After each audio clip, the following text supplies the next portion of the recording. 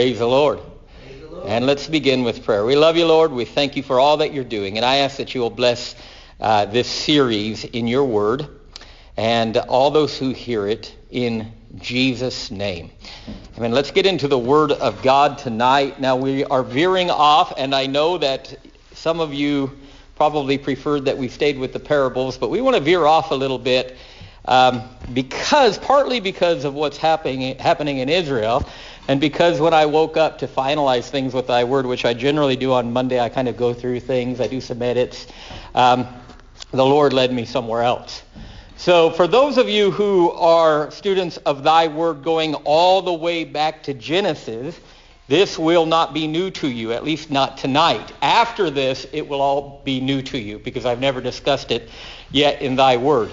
But I've always learned that it's good to repeat. When you're teaching something, especially the Word of God, it's good to say it more than once in different ways, and it's good to hear it more than once in different ways in order to get a full understanding of that. So if I do repeat something you've already learned, may it go deeper into your soul. And a lot of the stuff that we're going to be talking about, in fact, I'm going to tell you everything that we are going to be talking about tonight is a Ricky Taylorism. All right? He's clapping over there. What that means is, this is my view. And it doesn't have to be your view. You don't have to believe any of this to be saved, nor do you have to believe any of this necessarily to be right. I don't like to say that I'm right. I'm a student of the Word of God.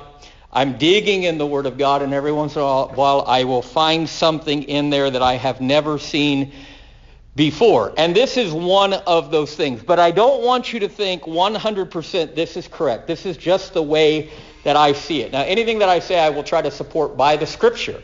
And then you can evaluate what I say according to the Scripture to see if the Scripture is agreeing with what I say. Is that fair? And we're going to do that because this time we're going to get into the history of Israel, specifically Jerusalem. And then the next time we come together, we're going to get into the time of Christ and then what happened after the time of Christ and then hopefully into future events that we know will happen. Israel is God's timepiece.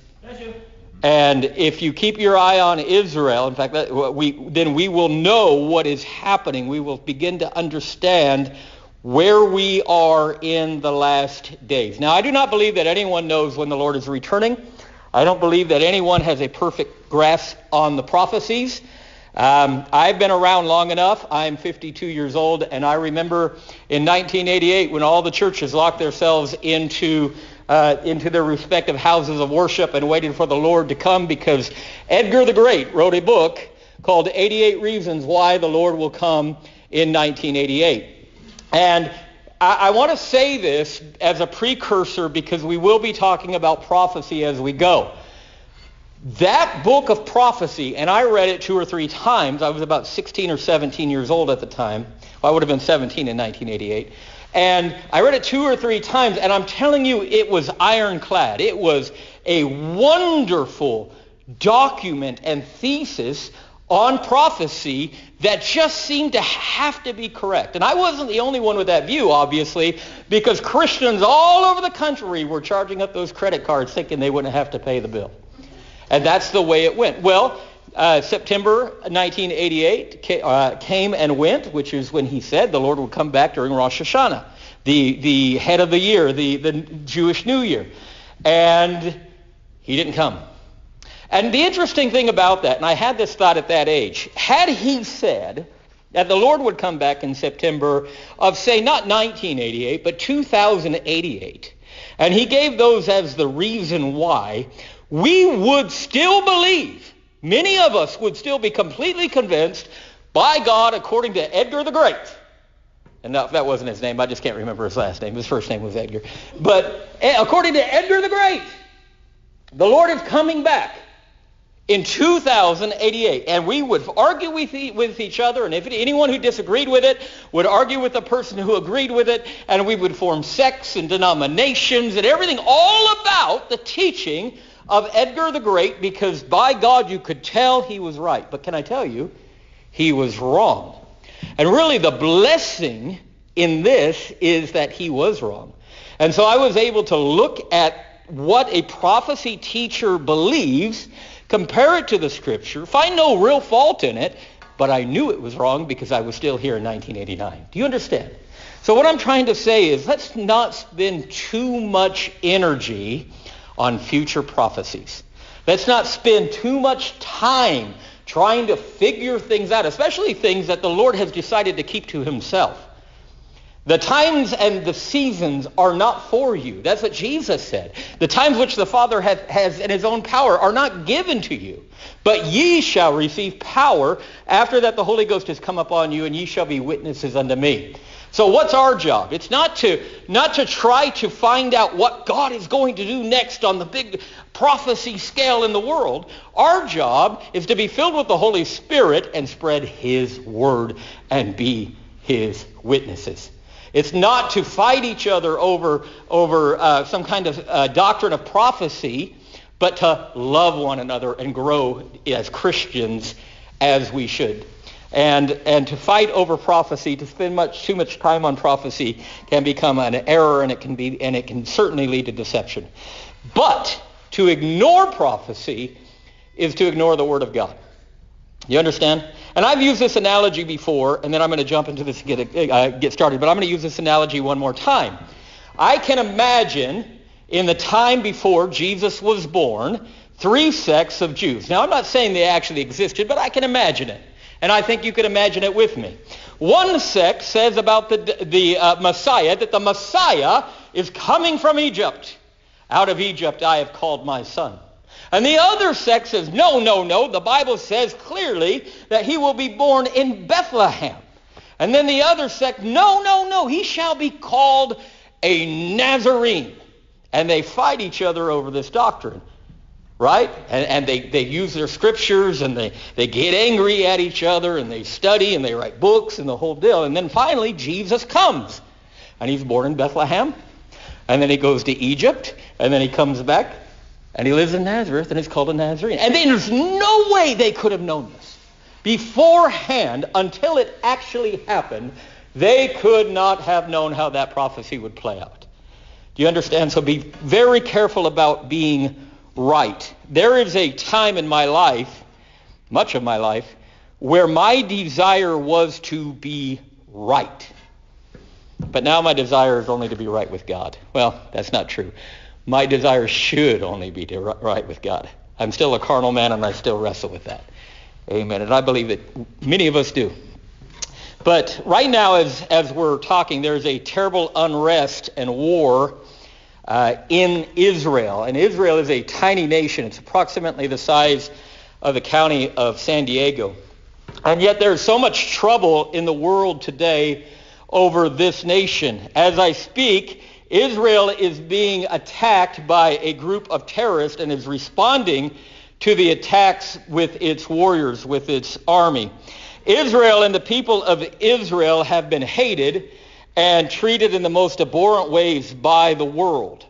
And we all know, because, Adolf Hitler was not that long ago. World War II was not that long ago. We remember the Holocaust and what happened to the Jews during that time. They've been hated, they've been maligned, they've been persecuted, they've even been put to death, and with an attempt of exterminating them. They have been hated by every nation surrounding them, and the main issue is Jerusalem, the holy city, which is the true capital of Israel. And my question is why? Why Jerusalem? And I want to share with you the history of this place called Jerusalem. Now, Israel is a nation that is built on a promise that God gave to Abraham 4,000 years ago or so. God made an everlasting covenant with Abraham. His promise was both physical and spiritual. Physical because God promised Abraham that he would have children and that they would possess all the land of Canaan. And it was spiritual because one of the seed of Abraham would bless the entire world. And this was a prophecy about the Messiah, the Savior of mankind, who would come through the lineage of Abraham.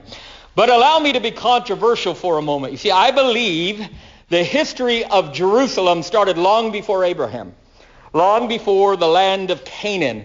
I believe it started in the beginning. Now, when I say in the beginning, for you thy word students, what do you immediately think of? Genesis.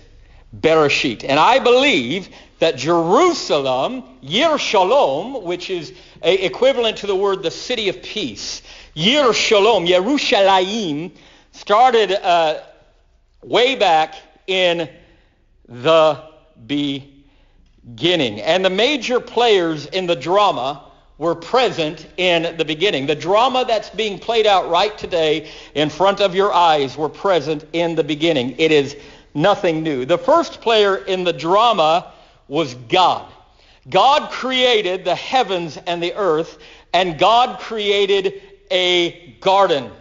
The next players in the drama are humankind. God created man in his own image. In the image of God created he them. Male and female created he them. The next player was Satan, the old serpent, the deceiver. And I believe this drama unfolded in the very place we call Jerusalem today.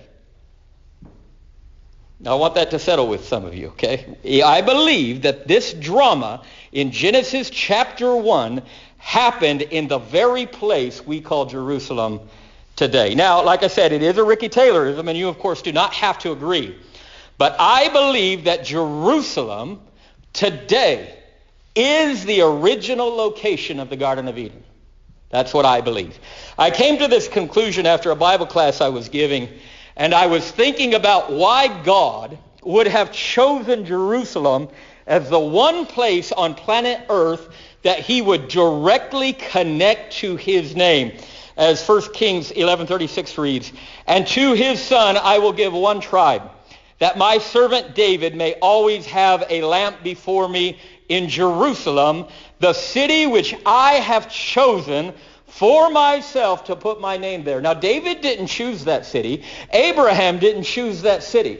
God chose that city. And the question I had was, why did God choose that place to put his name out of every place on the earth? God chose to put his name in Jerusalem. And we see unfolding in the Bible, what we see unfolding is not an accident. You see, God had already chosen the place. And then after he chose the place, he chose a people who would inhabit that place. God chose the land. Then he chose Abraham. You see? God had a purpose for the land, not just for Abraham. So once again, while teaching a Bible class on the book of Genesis, much like we do in Thy Word, though it wasn't called that, we were studying the fall of man, and my eyes fell on one word, and that word is east. And we find it in Genesis chapter 3, verse 24, which reads, "So he drove out the man, and he placed cherubim." Now, cherubim are what's on the Ark of the Covenant. They are angels, they're not actually called angels in the Bible, but we see them as angels, as winged creatures at the east of the Garden of Eden. And they are what surround the throne of God. We see that in Ezekiel, and these are what you call the four beasts in the King James Version that we see in the book of Revelation. They surround the throne of God. They are mighty creatures. And he placed cherubim at the east of the Garden of Eden, and a flaming sword which turned every way to guard the way to the tree of life. As my eyes fell on the word east, several other scriptures began to flow through my mind. God was giving me a Bible study while I was still teaching. I'll never forget it. It just started coming to me, and I thought, something is happening here, but I need to continue to teach. But I had this Bible study given to me. I felt by the Spirit of God before I was actually done teaching that part of Genesis that night. But other scriptures begin to flow through my mind. In various parts of the book of Ezekiel, we see the glory of God entering Jerusalem, moving from the east. And we see the glory of God departing from the temple, going to the east. God entered Jerusalem. He departed Jerusalem eastward. And when Jesus returns, he will return to Jerusalem, entering through the eastern gate. When he returns, he will bring with him his holy saints, which should be you and me. Praise God. Returning mankind to the paradise lost. In Ezekiel chapter 5, verse 5, we learn that God sees Jerusalem as the center of the nations. And this is important, especially for those of you who had gone through the tabernacle series with us and studied the tabernacle, the different parts of the tabernacle. I want to see if you can see the parallel here in what the Lord is saying. Thus says the Lord God, Ezekiel 5:5, this is Jerusalem. I have set her in the midst of the nations and the countries all around her. So Jerusalem is the center of all nations. Jerusalem is in Israel, and Israel is in the midst of the nations. In the temple, or the tabernacle, there was the outer court, the holy place, and the holy of holies. So this seems to fit a pattern. We can think of the nations of the world as the courtyard. Okay, remember the tabernacle. You would enter the tabernacle through what? The eastern gate, or the way. It's called the way. You would enter through Haderach, the way. And when you entered the way, you were in the courtyard. And then when you passed the altar, the brazen altar, and you passed the laver for washing, you would enter into the holy place. And that would be the first room inside the tabernacle. From there was a veil in front of you, and on the veil were cherubim. And then you would enter through the veil, and there was the Holy of Holies, and the only furniture in the Holy of Holies was the Ark of the Covenant, and that's where the presence of God dwelt. So it was a three-part pattern. It was the courtyard, it was the holy place, and it was the Holy of Holies. So let's think of the nations of the world. If you'll picture in your mind a map, and you have the world as one. And remember, in the time of Genesis, the world was one. It wasn't divided. There was one large landmass. And so you had the earth. And then somewhere in that, in the middle of that, amongst that, you had Eden. Not the Garden of Eden. You had Eden.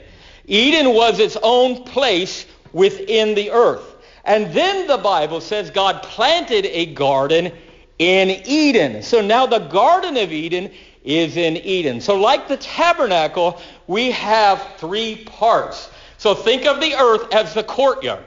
Think of Eden itself as the holy place.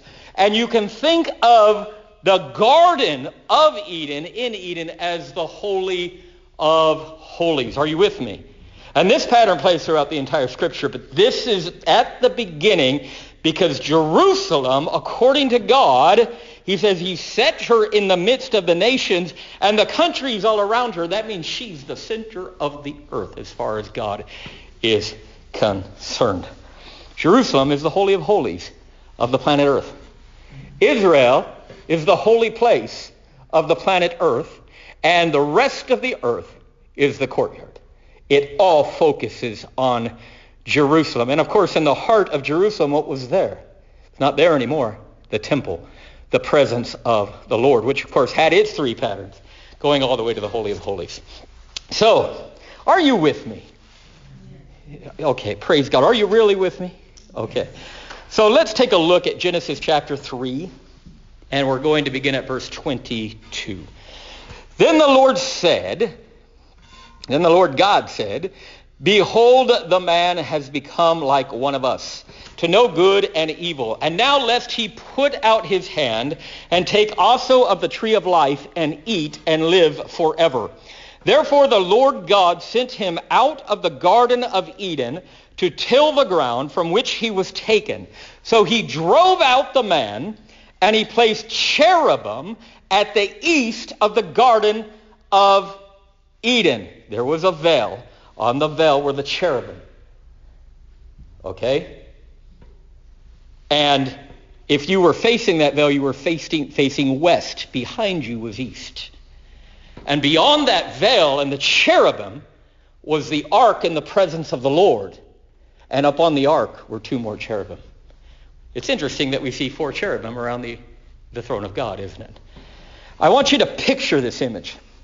Adam and Eve are Did I finish that verse?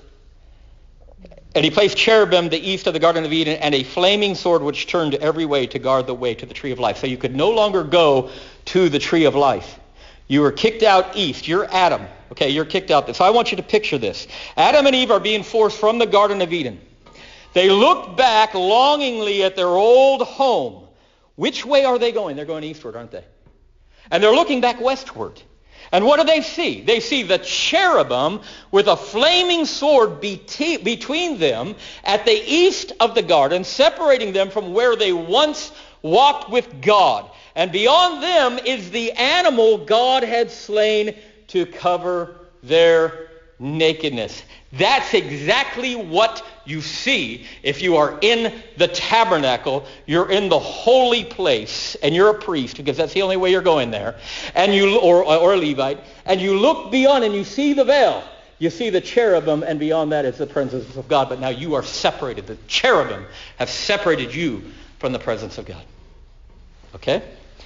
So in the book of Exodus, God commanded Moses to construct the tabernacle. This was a place where God would dwell with his people. And I've already talked about the tabernacle being a courtyard with a gate at the east entrance, and how you would enter the tabernacle and through the way of the east, and you would find yourself in the holy place where the priest would minister, and the veil separating the holy place from the Holy of Holies. Now, the only one who could go beyond that veil was the high priest himself. A regular priest could not do it. The high priest would go beyond that veil once a year, and he would offer a sacrifice, the blood of the offering on Yom Kippur, which is the Day of Atonement.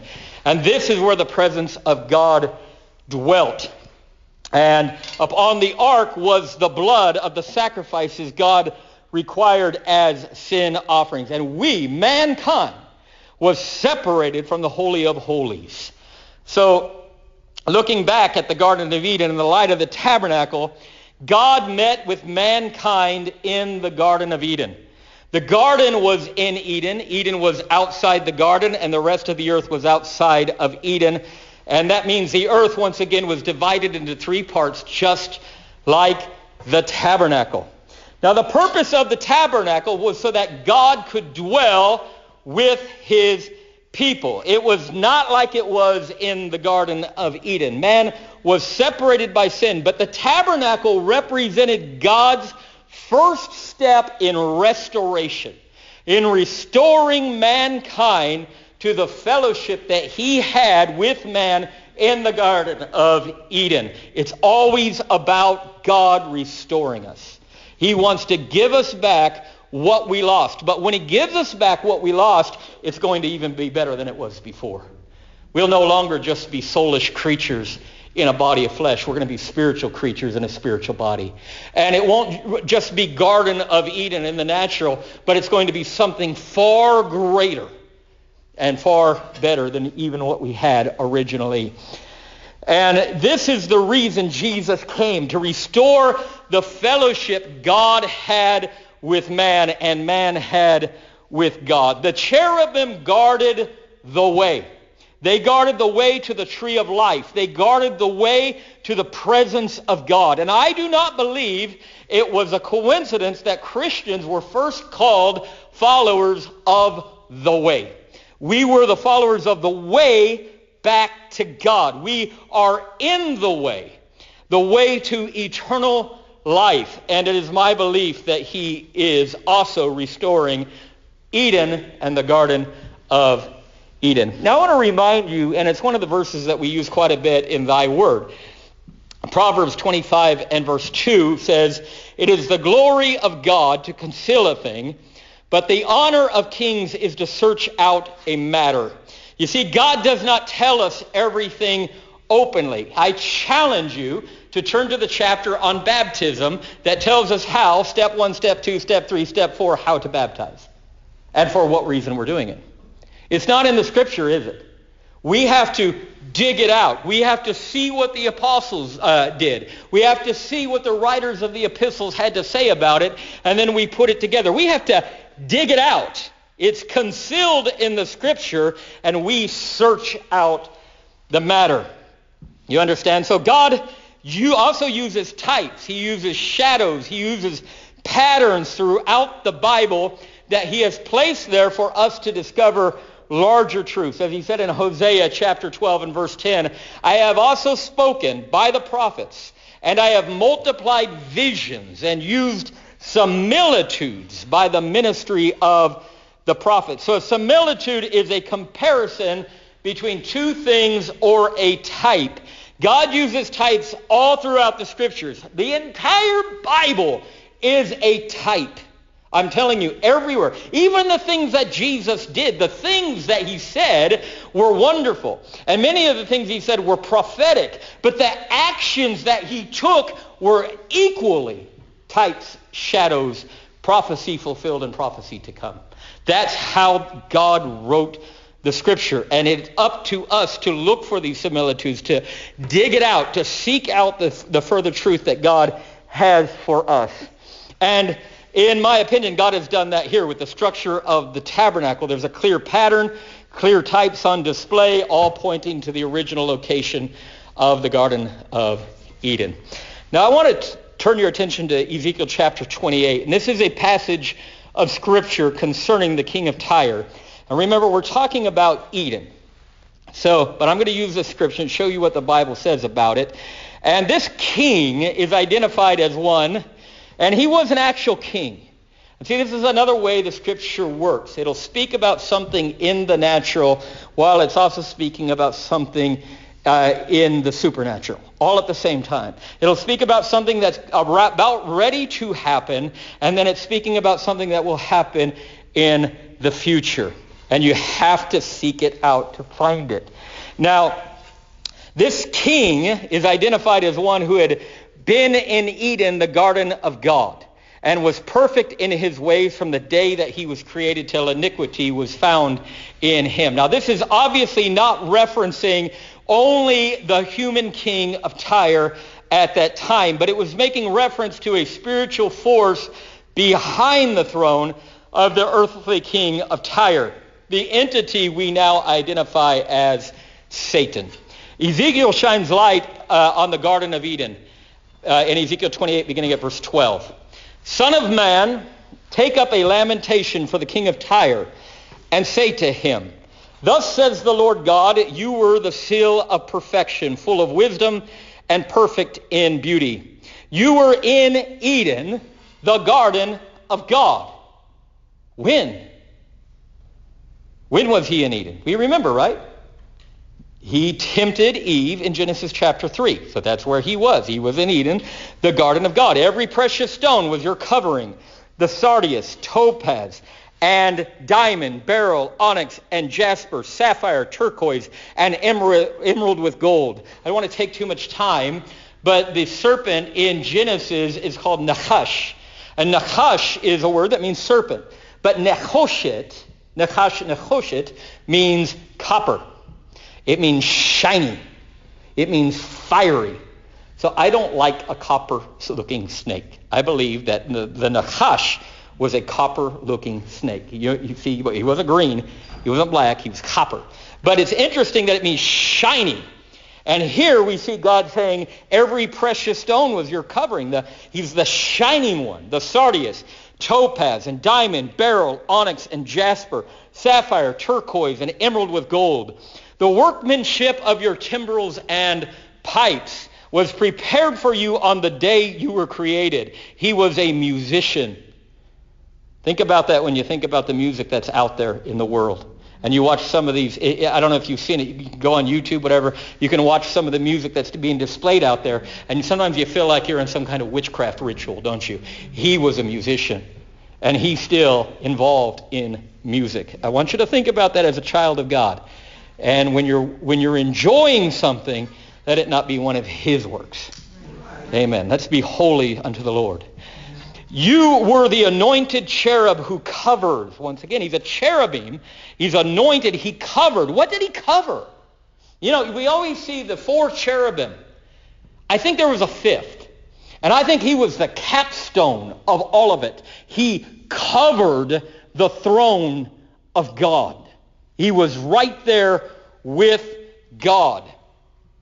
I established you, and now get this, you were on the holy mountain of God. You were in Eden. You were on the holy mountain of God. Okay? You walked back and forth in the midst of fiery stones. You were perfect in your ways from the day you were created till iniquity was found in you. By the abundance of your trading, you became filled with violence within, and you sinned.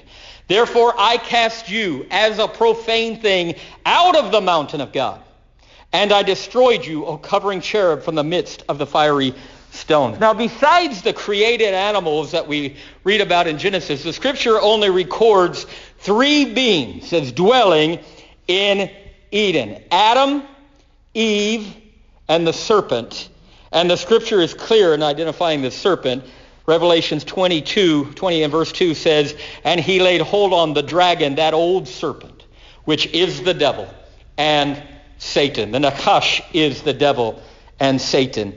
In context with placing Satan in the Garden of Eden, Ezekiel 28 also makes reference to the holy mountain of God. And in the study of Scripture, one usually finds that the Scripture identifies itself. And we find that it defines what and where the holy mountain of God is. The prophet Daniel, in Daniel chapter 9, is praying on behalf of the people. And he makes reference to God's holy mountain. Daniel 9 and verse 16. O Lord, according to all your righteousness, I pray, let your anger and your fury be turned away from your city, Jerusalem, your holy mountain. You were in Eden. You were in the holy mountain. You were in Eden. You were in the holy mountain. Because for our sins and for the iniquities of our fathers, Jerusalem and your people are a reproach to all those around us. The holy mountain of God is the city Jerusalem. It's the same place. And the devil was in both places, according to Ezekiel. So here we have showing that the mountain of God and Jerusalem are the same place. And this becomes very important as we continue in the scripture. The prophet Isaiah identifies Jerusalem using this same terminology in Isaiah chapter 66 and verse 20. Then they shall bring all your brethren for an offering to the Lord out of all nations, on horses and in chariots and in litters, on mules and on camels, to my holy mountain Jerusalem, says the Lord, as the children of Israel bring an offering in a clean vessel into the house of the Lord. So this further affirms my belief that Jerusalem, the holy mountain of God, and the Garden of Eden are one and the same in the mind of God. And I think the evidence is too strong to overlook. Now, I know many try to place Eden elsewhere. They use the river in Eden that flowed into 4 rivers as a point of reference, but there's an error in this. And the error is what happened in Genesis chapter 6 and 7. And that is the great flood. There was a great flood that would certainly have changed the entire face of the planet. And also, as we talked about before, Earth was one landmass surrounded by water, but is now divided into continents. But still, there is on Earth right now a latitude and a longitude where the Garden of Eden once was, and the Lord knows precisely where that is. And I believe that place to be Jerusalem. Now, I'm saying that why? Because to understand Jerusalem, we have to understand what it means to God. Why does God care so much about this city? And then again, why does Satan care so much about this city? And see, it's a city that Christians should understand, and we should also care about what's happening in Jerusalem. And to further my argument for Jerusalem being the Garden of Eden, let's consider the purpose of the gospel, which is to deliver man from the curse of sin and restore him to God. But man is not the only one under the curse. The animal kingdom, nature, the world itself is under the curse. And we are waiting for the restoration of all things. Peter preached in Acts chapter 3, beginning at verse 20. and that he may send Jesus Christ, who is preached to you before, whom heaven must receive. So heaven has received Jesus, and heaven is going to keep him there until the times of restoration of all things, and which God has spoken by the mouth of all his holy prophets since the world began. The purpose is to restore everything. And like I said, to restore it better than it was before. He is restoring all things. He's restoring that which was lost and stolen. He's restoring us. He purchased us with the blood of Jesus Christ. And he will restore the earth and all of nature, redeeming it from the curse. And one of the things to be restored is the Garden of Eden. Only it will be far better than the original. Now, when Jesus comes again, he will set his foot on the Mount of Olives. And this is right outside the eastern gate. It's eastward from Jerusalem. And he will enter Jerusalem through the eastern gate. So as man was removed from the Garden of Eden, and cherubim were placed on the eastward part of Eden to keep man out, Jesus will enter the eastern gate, preparing the way for man to return. In other words, he will restore what sin took from him. And we see in Genesis, in the Garden of Eden, there is a river, and we see the tree of life. We see the same thing in the New Jerusalem, descending out of heaven in Revelation chapter 21, verse 9, which reads, "Then one of the 7 angels who had the 7 bowls filled with the 7 last plagues came to me and talked with me, saying, 'Come, I will show you the bride, the Lamb's wife.'" Who's the bride of Christ? Us, the church, right? And like I said, we're going to be something far greater. We're that mustard seed, like we were talking about before, that is put into the ground and becomes something so much greater than a mustard seed. We can't even imagine what we're actually going to become. Just like a mustard seed could not imagine being that tree, or an acorn could not imagine ever becoming that great oak. And yet we're going to become something incredible. And the Bible says, I have not seen, ear has not heard, neither has it entered into the heart of man. Which means if I can imagine it and you can imagine it, it's going to be better. Amen? So he says, "Come, I will show you the bride, the Lamb's wife." And he carried me away in the Spirit to a great and high mountain, and showed me the great city, the holy Jerusalem, descending out of heaven from God, having the glory of God. Her light was like a most precious stone, like a jasper stone, clear as crystal. I think that's why the devil hates us. We become the shiny ones, don't we? Notice the New Jerusalem will be where Jerusalem is today. And the angel showed John the New Jerusalem from the viewpoint of a great and high mountain. The angel shows John more concerning the New Jerusalem in Revelation chapter 22, beginning at verse 1. "And he showed me a pure river of water of life, clear as crystal, proceeding from the throne of God and of the Lamb. In the middle of its street, and on either side of the river, was the tree of life, which bore 12 fruits, each tree yielding its fruit every month. The leaves of the tree were for the healing of the nations, and there shall be no more curse, but the throne of God and of the Lamb shall be in it, and his servants shall serve him." Now we remember that in the Garden of Eden, there was a river flowing from Eden. In the midst of the garden was the tree of life. And we see the same thing, but on a grander scale here in Revelation 22. In the New Jerusalem, which will be where Jerusalem is today, there will be a river of water of life and the tree of life on each side of the river. It must be a very large tree. Now Jerusalem, or New Jerusalem, is the Garden of Eden restored. And it will be restored in the same location where God had originally placed it. So if my supposition is true, that Jerusalem and the Garden of Eden are one and the same, it sheds a lot of light on what is truly happening today concerning Jerusalem. You see, there is a war being fought over God's holy city. the current site of Jerusalem and the original site of the Garden of Eden. Satan usurped the authority of this world from Adam, but the restoration of all things is coming. Satan will do everything in his power to stop it. He hates the people of Jerusalem. He hates the people of Israel.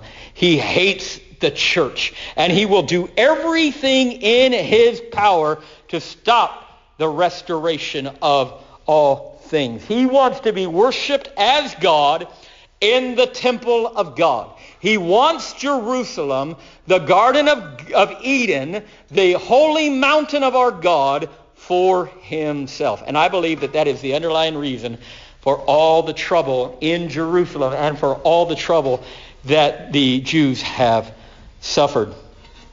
When God called Abraham, there was a specific place that God promised to give him as a possession for his descendants, and that was the land of Israel. And we remember that he tested Abraham's faith by commanding him to sacrifice his son Isaac. It was on a crest of Mount Moriah within the land later to be known as Jerusalem. And I believe it was where the tree of the knowledge of good and evil once stood in the Garden of Eden. I believe this. You don't have to believe it. But I believe, you have to understand that God chose the place. He said, Abraham, take your son, your only son Isaac, and go to a place that I'm going to show you, a mountain that I will show you. And he went 3 days' journey to the mountains of Moriah. God chose the place. And it is my understanding that Jesus was hung on a tree, the cross, as an atonement for sin, near the very spot Adam and Eve ate the fruit of the tree of knowledge of good and evil, bringing sin into the world. The atonement for sin was made. The redemption for sin was paid in the very spot where Adam and Eve first disobeyed. That rhymed, didn't it? That did that naturally. I thought I'd keep it. Hallelujah. But God gave Abraham, and I'm going to finish here soon, but God gave Abraham a son named Isaac.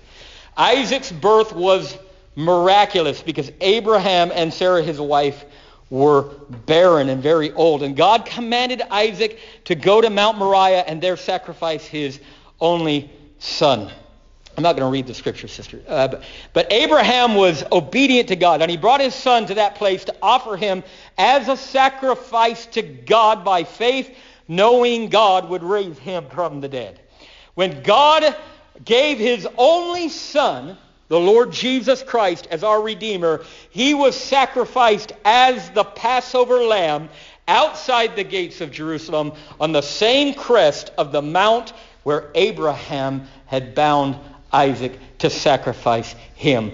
God is a God of patterns and similitudes, and this was a similitude in the life of Abraham of what God would do in the future. People ask the question, why would God condone human sacrifice? He didn't. He was using a prophet. Abraham was a prophet, and he was using his life as a drama to play act what would happen 2,000 years later in that very spot, that God would give his son, his only begotten son. And 1,000 years after Abraham made the 3-day journey with Isaac to the place that is now called Jerusalem, King David captured that same area, which was then a Jebusite city named Jerusalem, and he made it his capital and reigned in Jerusalem. Now I'm going to close with this. I was hoping to get a lot further, and we will get into the future prophecies, but we're not going to have time tonight.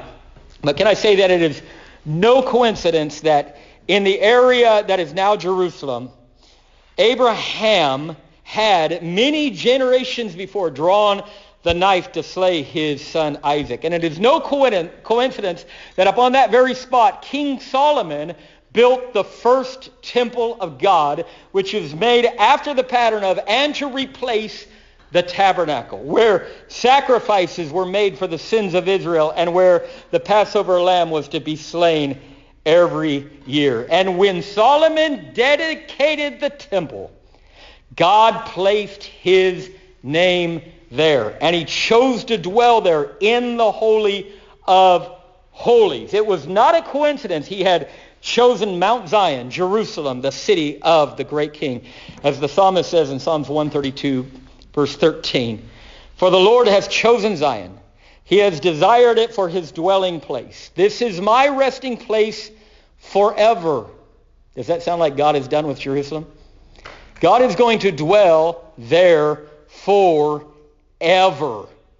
"Here I will dwell, for I have desired it. I will abundantly bless her provisions. I will satisfy her poor with bread. I will also clothe her priest with salvation, and her saints shall shout aloud for joy. There I will make the horn of David grow." That's Jesus. "I will prepare a lamp for my anointed." That's Jesus. "His enemies I will clothe with shame, but upon himself his crown shall flourish." So Jesus is God's chosen dwelling place on planet Earth. And it is for that reason that there's a war happening right now. Now, I'm not saying that war itself is prophetic. But I'm going to tell you this. When Jesus comes, and we will get to that later, when Jesus comes, when he comes back and set his foot on the Mount of Olives, he is coming to Jerusalem because Jerusalem is in absolute danger and peril and is mostly wiped out. He is waiting for them to call him. And when they call to him, he will come and he will destroy the enemies of Israel, which at that time will be the entire world gathered around Jerusalem to completely and utterly destroy her. And what you're seeing here is a prelude. It's how it's going to begin. There will never be peace in Israel. Not as long as she is surrounded by her enemies. Because the Bible is going to prove to be true. There will be one man who will broker peace. But when that happens, look out. Because he's not a good man. And I think we all know who that is. And we will be talking about the Antichrist as we go. I hope that you've enjoyed this little veering off from the parables. I hope it wasn't too much for you. And for those of you who are in Thy Word, I think part 3, sorry about the repeat. Amen. But God bless you. We love you. Thank you, Jesus, for your word. Thank you for those who have shown here today. And I pray for peace in Jerusalem, Lord. I pray for the peace of Jerusalem, Lord. Your Bible says to pray for the peace of Jerusalem. And I pray for all those who are involved in this war, Lord, for your people, your covenant people, Israel. Lord, that you will open their eyes, that you will open the eyes of the individuals, that they might know their Messiah, the Lord Jesus Christ. And I pray for all, God, who are in this situation, all of the innocent and all of those who have done no wrong, Lord, the children and the innocent, God, that you will put your hand upon them to protect them. And I know that you died for all of us, Lord. You died for the Jew. You died for the Greek. You died for the barbarian. You died for the Gentile, Lord. And I ask that the Palestinians will see the light of the Lord Jesus Christ and come to salvation. In Jesus' name, amen. The Word of God is living and active, sharper than any two-edged sword. The Word of God is living and active, sharper than any two-edged sword, piercing to the division of soul and spirit, of joints and marrow, discerning the thoughts and intentions of the heart.